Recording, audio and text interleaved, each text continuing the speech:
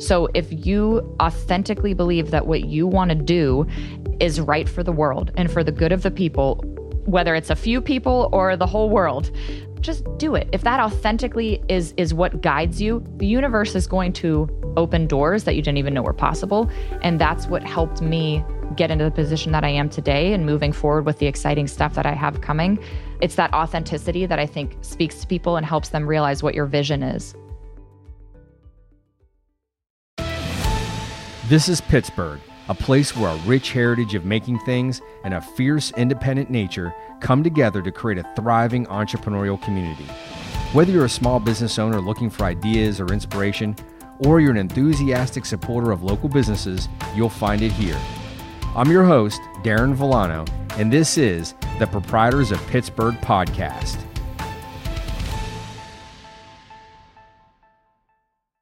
Today, my guest is Dr. Natalie Gentili. She's the founder and owner of Gentili Family Direct Primary Care.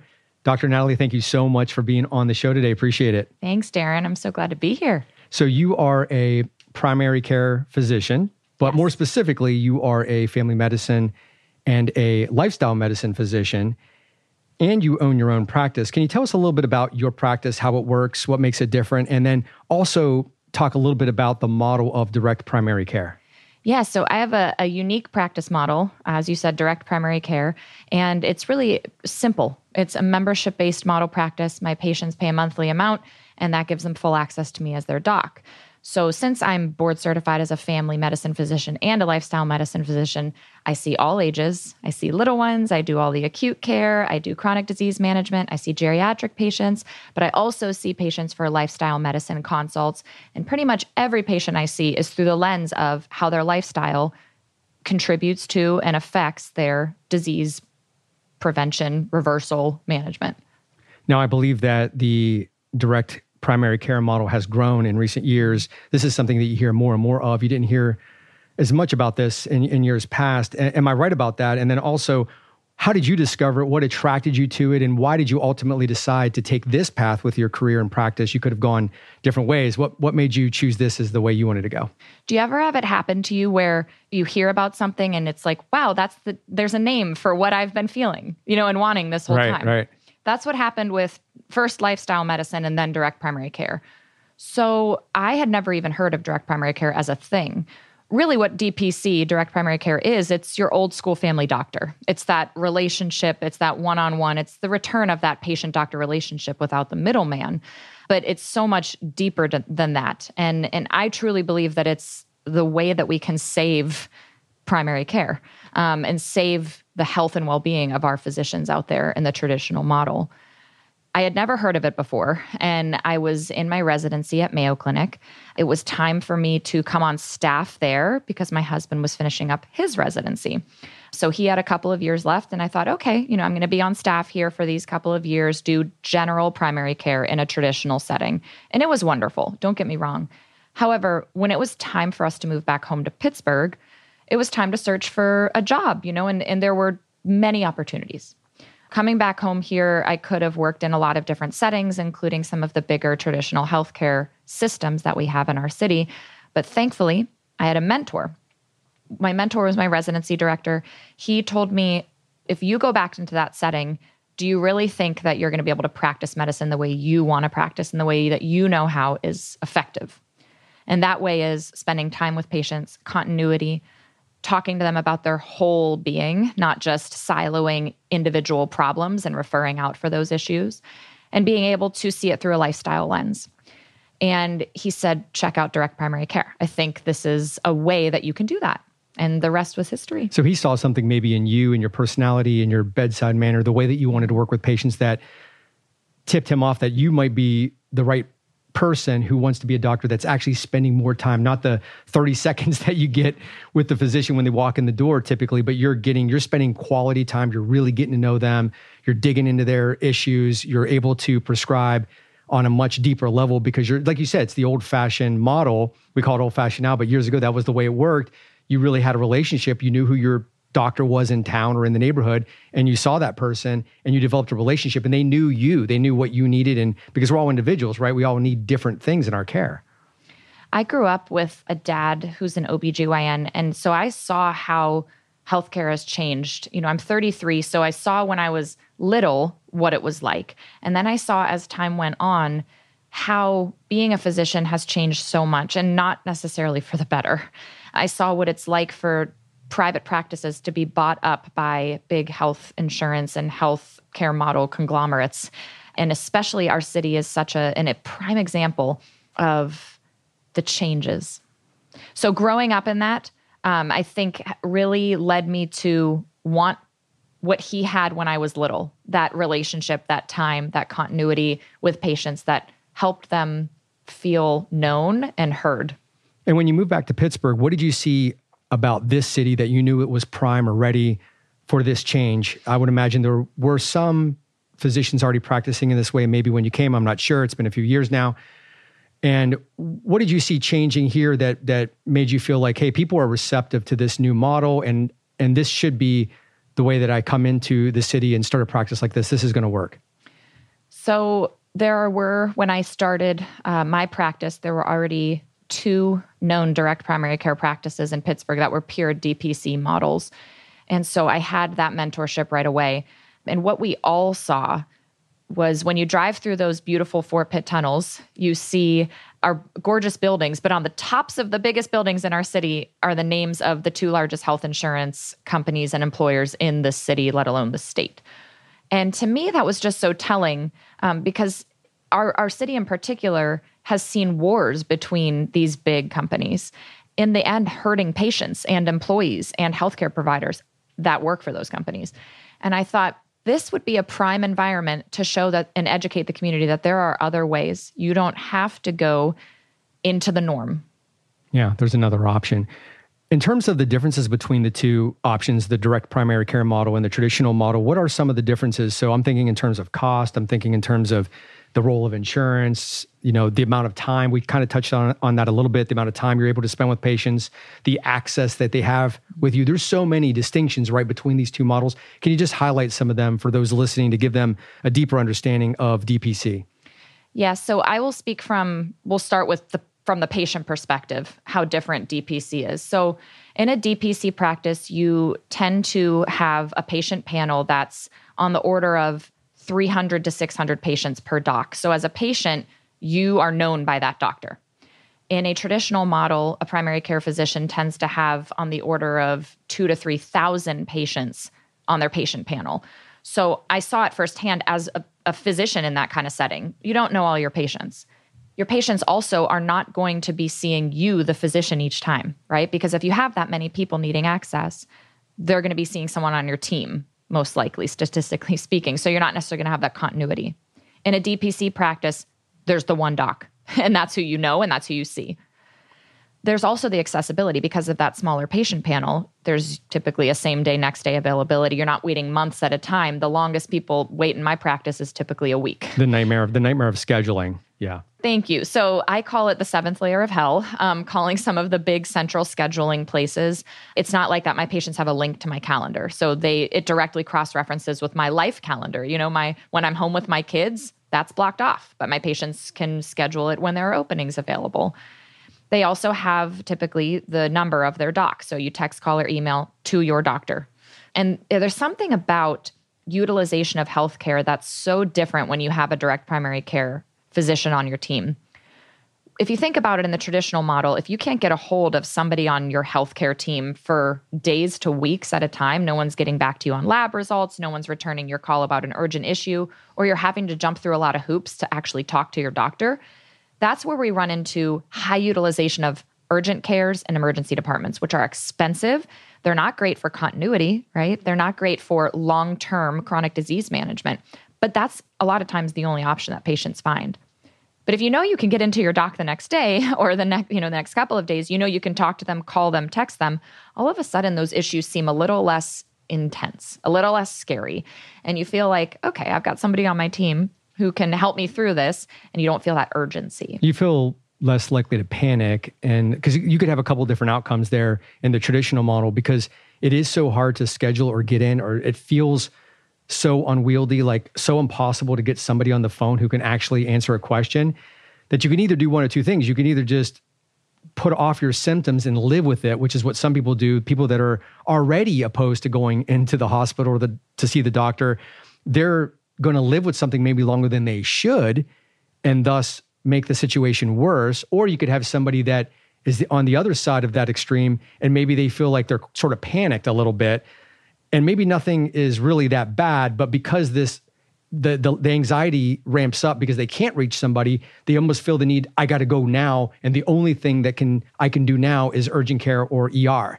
And then, as you mentioned, the costs skyrocket a lot of times for things. I don't know what the statistics are, but there's probably a lot of ER visits that are unnecessary, I would imagine. You hear this all the time.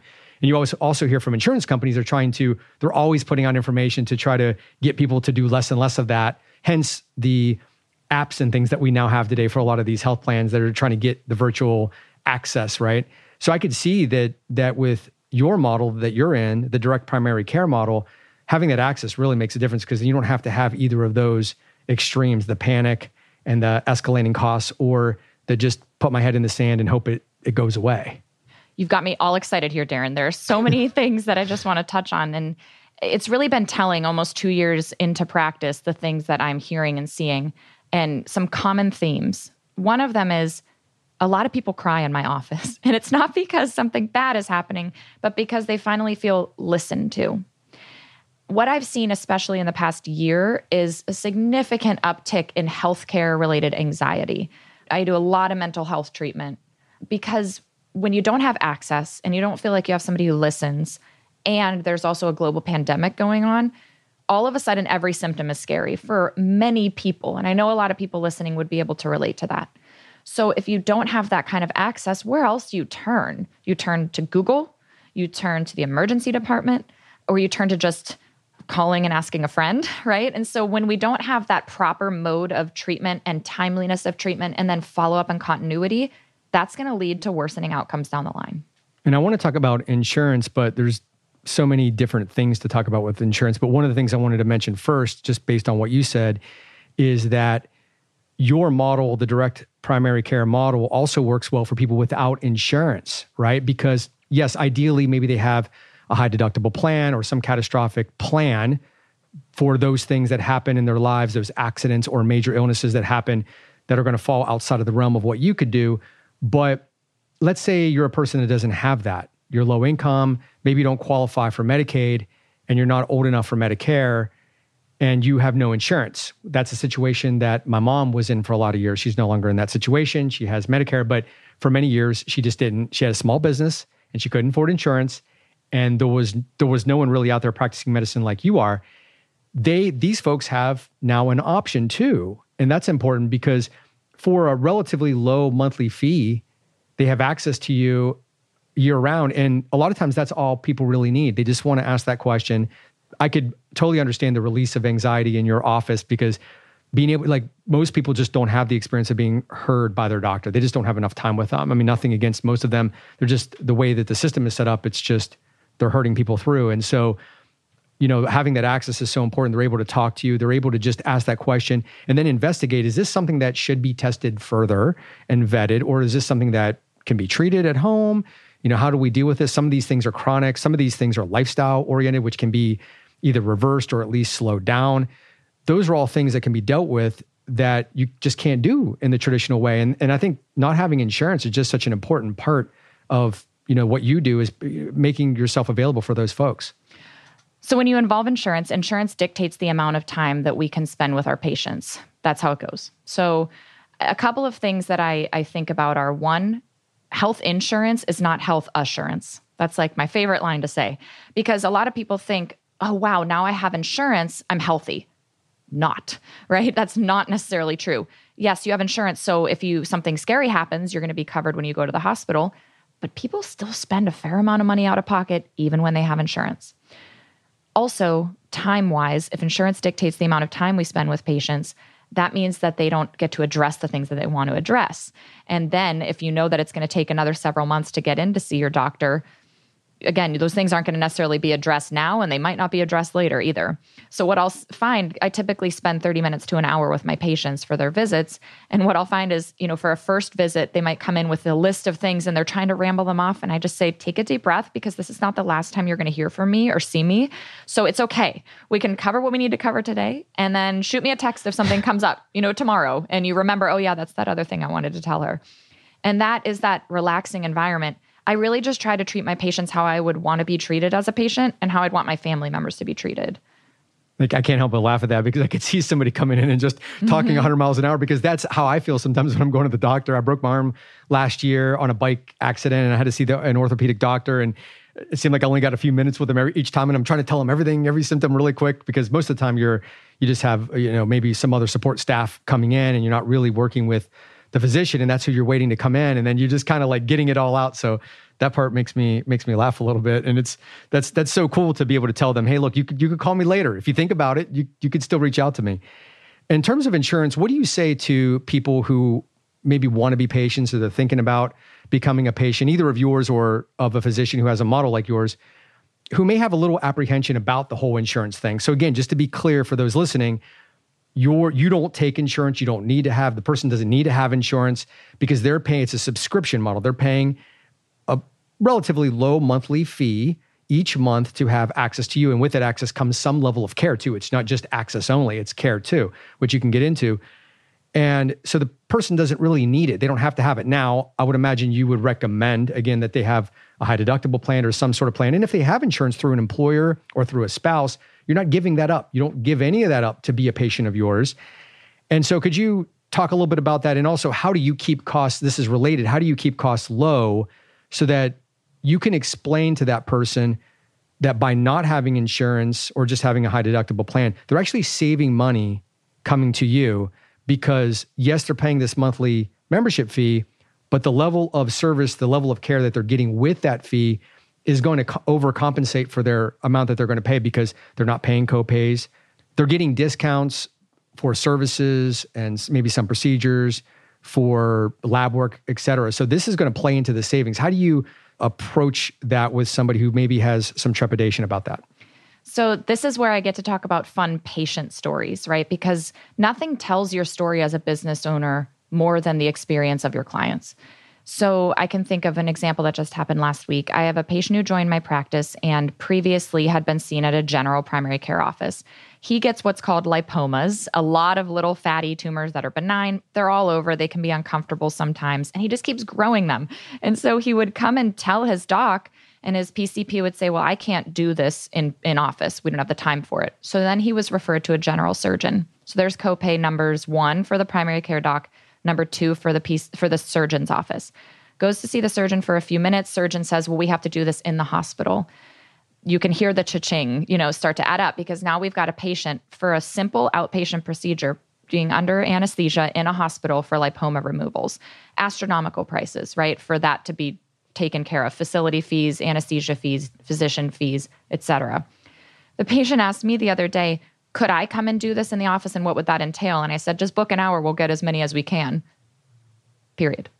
That's about as simple as it is. Wow. Yep. And then, so there was no copay. I took out 11 lipomas that day on his arm. And we'll tackle some more next week. It's fun. And then he came back for a suture removal the next week, and I made sure they were looking okay, and that's it. That's a good example of saving money right there. And I would imagine anybody dealing with certainly a chronic illness or something that, something that's repetitive, something that they know they're dealing with, this is really going to pay. This model is going to pay. How about the person who is generally well or healthy, right? The person who maybe only goes in once a year for the physical, who is fortunate to not get sick very often. And when they get sick rarely, they may go in to a primary care physician and get seen.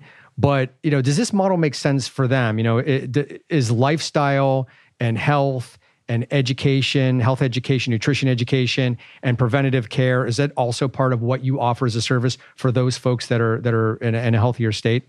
Absolutely. I think this is a good time to talk about what my panel looks like, right? And what my typical patients are. They range so much. I've got fully insured patients with the highest, premium, lowest deductible, all the way to completely uninsured, low income, paycheck to paycheck. I've got patients who have many chronic illnesses that they're managing at once. autoimmune conditions, immunodeficiencies, all the way to totally healthy. I hear from them once a year. And what I've gathered is they're all still sticking around. And it's interesting with that patient who is generally, quote, healthy, not much going on, they're not checking in often. I tend to hear from them about things like, hey, what do you think about this supplement? Hey, what do you think about this article I read about nutrition or whatever? Hey, can we do some lifestyle check-ins? I'm falling off a little bit when it comes to my exercise recently.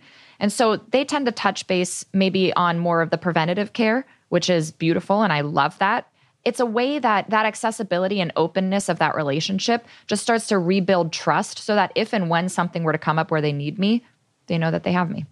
Now that we talked for a second we touched on discounts, and one of the things that allows your services to be lower cost, the contracts or agreements that you have with labs or with pharmacies. Can you talk a little bit more about how that works? And then also from the patient perspective, if they need medicine, for example, and they want to take advantage of these discounts, are they going to certain pharmacies that you've contracted with or that you decided to work with? The same thing with labs and also with procedures. Some simple procedures they may be able to do right in the office. Maybe in some cases, they need to go to somebody else. I'm assuming you can refer and really take care of the person in terms of their referral system and making sure they go to the right specialists and also communicating with those specialists too. So maybe you could talk just a little bit about some of those items.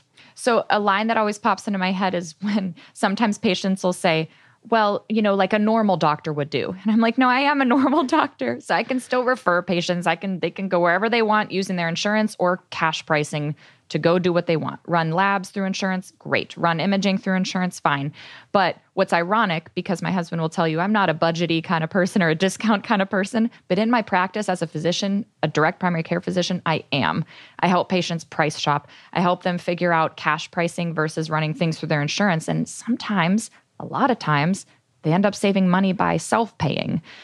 Prime examples, I partner with a place called Blueberry Pharmacy. Kyle, the pharmacist, runs a generic-only cash pricing pharmacy in Westview.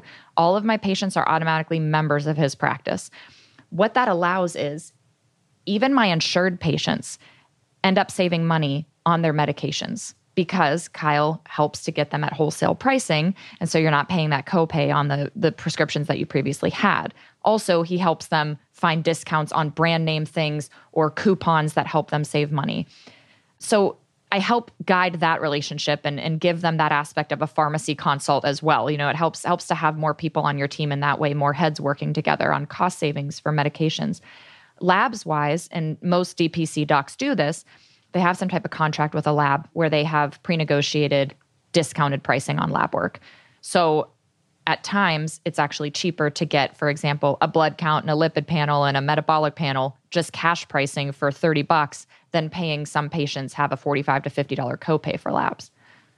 So some people get the direct primary care model confused with the concierge medicine model. So I wanted to talk about that for a second too, because there is a distinct difference between these two. And some people don't know the difference. And even people listening to this so far may be confused. They may think that what we're talking about is the concierge medicine model. Can you just compare and contrast the two for anybody listening so that we're clear on exactly the differences? I'd say there's probably more overlap than difference, but the differences are key. So concierge practices tend to generally be more expensive memberships. They tend to also offer a wide array of maybe functional or aesthetic additional services. And they also tend to offer 24/7 care. And so that access to care 24/7 is typically not seen in a direct primary care practice. And DPC practices also tend to be less expensive per month. But really the overlap is that access to your doc and access to a practice that's consistent. A lot of people listening to this podcast are small business owners and entrepreneurs. So they may have small staffs and maybe they're listening to this and they want to provide this as a benefit to their employees. Do you offer membership to an employer in that sense? Is it maybe depending on the number of employees, is there some maybe break or discount on the membership pricing? Could you have even the capacity to do something like that? How does that work? So I do work with a couple of different local small restaurants so far. Direct primary care is very much set up to be a great benefit for businesses. Small businesses, it might be the health benefit that they offer their employees. Large businesses that tend to have insurance plans as well use this direct primary care model as a way to keep their employees healthy, engaged, have lower, less time out of work if ill. So it's really something that works for multiple business sizes. What I have personal experience with so far is some awesome local restaurants in Pittsburgh, where my practice is the main benefit for their employees. There's a set lower price that I use for those crews, and don't increase that price even if I've increased the prices for the individual patient that will come in and join my practice. And I also waive the enrollment fee for those small businesses, because that's more of what I would call a bolus of patients that are coming in. So that's quote break that I would give to small business employers. Now, many people may not think of a physician as an entrepreneur. As a matter of fact, in some ways, it seems opposite of an entrepreneur, because if you think about the typical physician, they go to school for a long period of time, they're in training. Usually the end point is to work in a job for a large healthcare provider, a hospital or something. So they're going to have this secure career position. They're going to be making a salary or some combination of salary and incentive pay. But yet, there are physicians who are entrepreneurs. There are people like you who start their own practices. There are people that are involved in startups and the invention of medical devices. Many people are physicians that do that as well. Can you talk a little bit about the entrepreneurial part of your journey, of your experience starting a practice, especially as it contrasts with maybe colleagues of yours who are in normal, regular jobs with large hospital plans? Their day-to-day is going to be different than your day-to-day. We talked about some of the differences with the number of patients, but I'm thinking even some of the business aspects, right? There's things that you're just going to be involved with that you're going to have to do that they're not going to have to do. And then also I'm curious if there has been any business-related things that you've done in your practice that have surprised you, that you said, wow, okay, I'm a business owner now, and I kind of knew some of these things I was going to have to do, but I didn't realize I had to get some skill in this particular area. So you probably had to scale up in some different, just general business areas that you didn't have to worry about before when you were just working for a hospital. So that's a loaded question, because that was a lot of work to start a business. And there's no training for it, obviously, in medical school or a residency. So for me, it was a skill set that I guess I didn't realize I had, but now I know that I did and love it. I think that's really what keeps me going every day, is that excitement of knowing that I'm my own boss. So in a traditional model, for example, I would dread going to work every day, not because of the people I worked with. They were amazing, and not because of the patients. They were wonderful. It was the fact that I worked for someone else who told me how to do my job, when to see patients, how to see them, what metrics needed to be met, and the lack of ability to bring up new ideas and make change quickly. So that I knew I couldn't do much longer. In my current practice as my own boss, my schedule works around my life and my family. I'm a mom. I'm a wife. I love to cook. I exercise. I have a life, right? And I love to do those things. And that makes me a better physician. And when we talk about physician burnout, physician well-being, to me, it's just a joke, in these big systems that have these courses to help remind physicians how miserable they are, and think that by continuing to talk about it in those settings, but not making change from a systems level, that you really think it's going to help, it's not. And so for me, this escape from that has helped me to be a better physician. It's helped me to be a better mom, a better human being. And that to me is the ultimate goal. That's why I went into medicine in the first place. That's a good point too, is that the type of doctor that you are is going to really affect whether or not you're in direct primary care to begin with, right? Because it's going to be a family medicine doctor or an internal medicine doctor that's going to be, dealing with those day-to-day things. And speaking of that, you had something on your website that sort of pertained to this a little bit, although it wove in insurance, the subject of insurance as well, which I thought was really clever, where you had mentioned that, in the traditional model, I think you compared it to a car, where insurance, if you think about car insurance, we use it when we have a larger accident, but the small things, the maintenance things, changing oil and doing things like that, we don't use insurance. You don't use your car insurance to go get an oil change. It's just expected that that's what you're going to do. That's part of the maintenance to keep the vehicle running. With our bodies, though, we don't do that. We use medical insurance for the big things, the accidents, the devastating illness, unfortunately, things like that happen. But we're also using it for the quote unquote human oil changes, which are just getting our annual physical or seeing the doctor. And again, the type of doctor that you are, which is the reason why we have primary care doctors, is those are the frontline folks, right? Those are the people that are right there to see and evaluate whether a person needs to go down the line and seek more advanced or specialized care. And a lot of things can be dealt with immediately and also can be nipped in the bud, right? Because you could say, hey, look, you're maybe doing this or heading down this path. We need to make some changes here, or you could be headed for some trouble. But yet we're using insurance to pay. It's no wonder the insurance is just so crazy expensive and not transparent, because we're using it for, like, again, the car analogy, we're using it for everything, the oil changes, the accidents, the big things and the little things. And I think that analogy was so great, because maybe there does need to be a change with our entire system and how we're managing our care.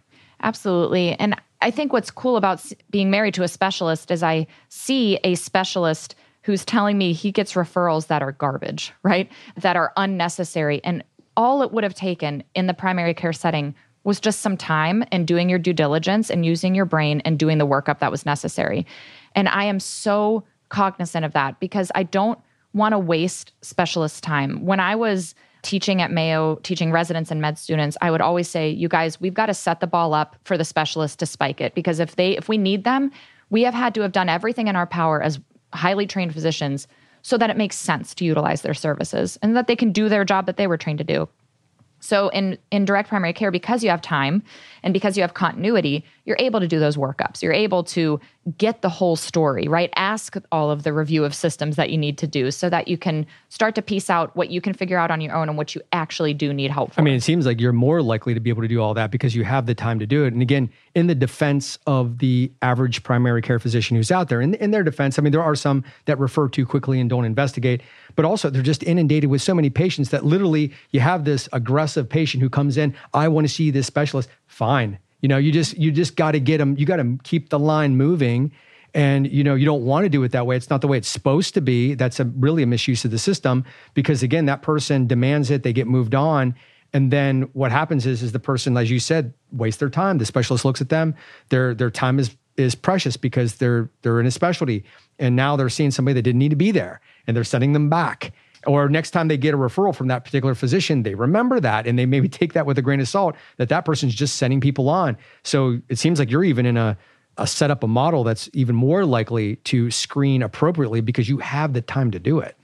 So what's interesting, and I think what people don't realize, is physicians in the system are incentivized to refer to specialists within the systems, right? So if you keep churning into that system, that's a positive from the health insurer's perspective and from that big company's perspective. And you can be penalized for referring to people elsewhere that actually may be more of a good fit for the patient. So that's a huge issue, right? If that incentive or penalization is happening, how can a physician practice without that looming over their heads? So we mentioned that you are a family medicine doctor and a lifestyle medicine doctor. You talked a little bit about that. Can you tell us a little bit more about lifestyle medicine and why you specifically chose it to add to your repertoire of practice area, right? Because you started off in family medicine, you saw this and you were attracted to it and you wanted to adopt it and you wanted to get educated in it. What was it about it that made you make that decision? So lifestyle medicine was a field that had its first board certification in 2019, and that's when I sat for the inaugural board. So this was a field that I didn't know about truly until toward the end of my residency. And what resonated most with me was the simplicity of it. I very much try to help my patients understand that you can heal yourself if we can start to take care of those pillars of our mental health, what we're feeding ourselves, what we're eating, drinking, how we're moving, our relationships. And those things I think are so key. And instead of pushing more pharmaceuticals or pushing more supplements or pushing certain restrictive diets and trying to make it seem like the patient's doing something wrong, that we can start to empower ourselves and be accountable to ourselves for our own well-being and mental health. That's what lifestyle medicine showed me, and that I could help empower patients to do that and be on their team. To me, that was a really good fit. Dr. Natalie, as we wrap up here, what advice do you have for other entrepreneurs, small business owners that may be listening to this? Maybe they are professionals like you and they want to also be a business owner. So maybe they're in a field that they've invested a lot of time, a lot of money, a lot of education. Maybe it's a field where there isn't really a lot of entrepreneurs, but it's a possible path. Do you have any thoughts or advice for somebody in that scenario? Or it could just be just general business advice, because yes, you're a physician, but you are also a business owner. You own your own practice. And so you deal with everything that comes with, including managing people and marketing and finance and accounting and all the other support aspects of running a business. So maybe you have some just general things that, tips, ideas that you could pass on to somebody listening, and just in terms of that. So I'd say me as a person, I've always been very authentic. I really try to be good or bad. You're just, what you're getting, hard on your sleeve kind of person. And I think that's what guided me to trying to go into direct primary care and then succeeding in it. So if you authentically believe that what you want to do is right for the world and for the good of the people, whether it's a few people or the whole world, just do it. If that authentically is what guides you, the universe is going to open doors that you didn't even know were possible. And that's what helped me get into the position that I am today and moving forward with the exciting stuff that I have coming. It's that authenticity that I think speaks to people and helps them realize what your vision is. Dr. Natalie, thank you so much for being on the show today. Appreciate you coming on. Thanks, Darren, for having me. Hey, everyone. I hope you enjoyed this episode. Please do me and the Pittsburgh small business community a huge favor by giving it a rating on your favorite podcast app. It really helps others to find the show so that we can continue to build our community. If you haven't subscribed yet, please do. And if you know someone who should be on the podcast, or you'd like to connect with me, you can reach me at proprietorsofpittsburgh.com or at 412-336-8247. I'm Darren Villano, and this is the Proprietors of Pittsburgh podcast. Take care.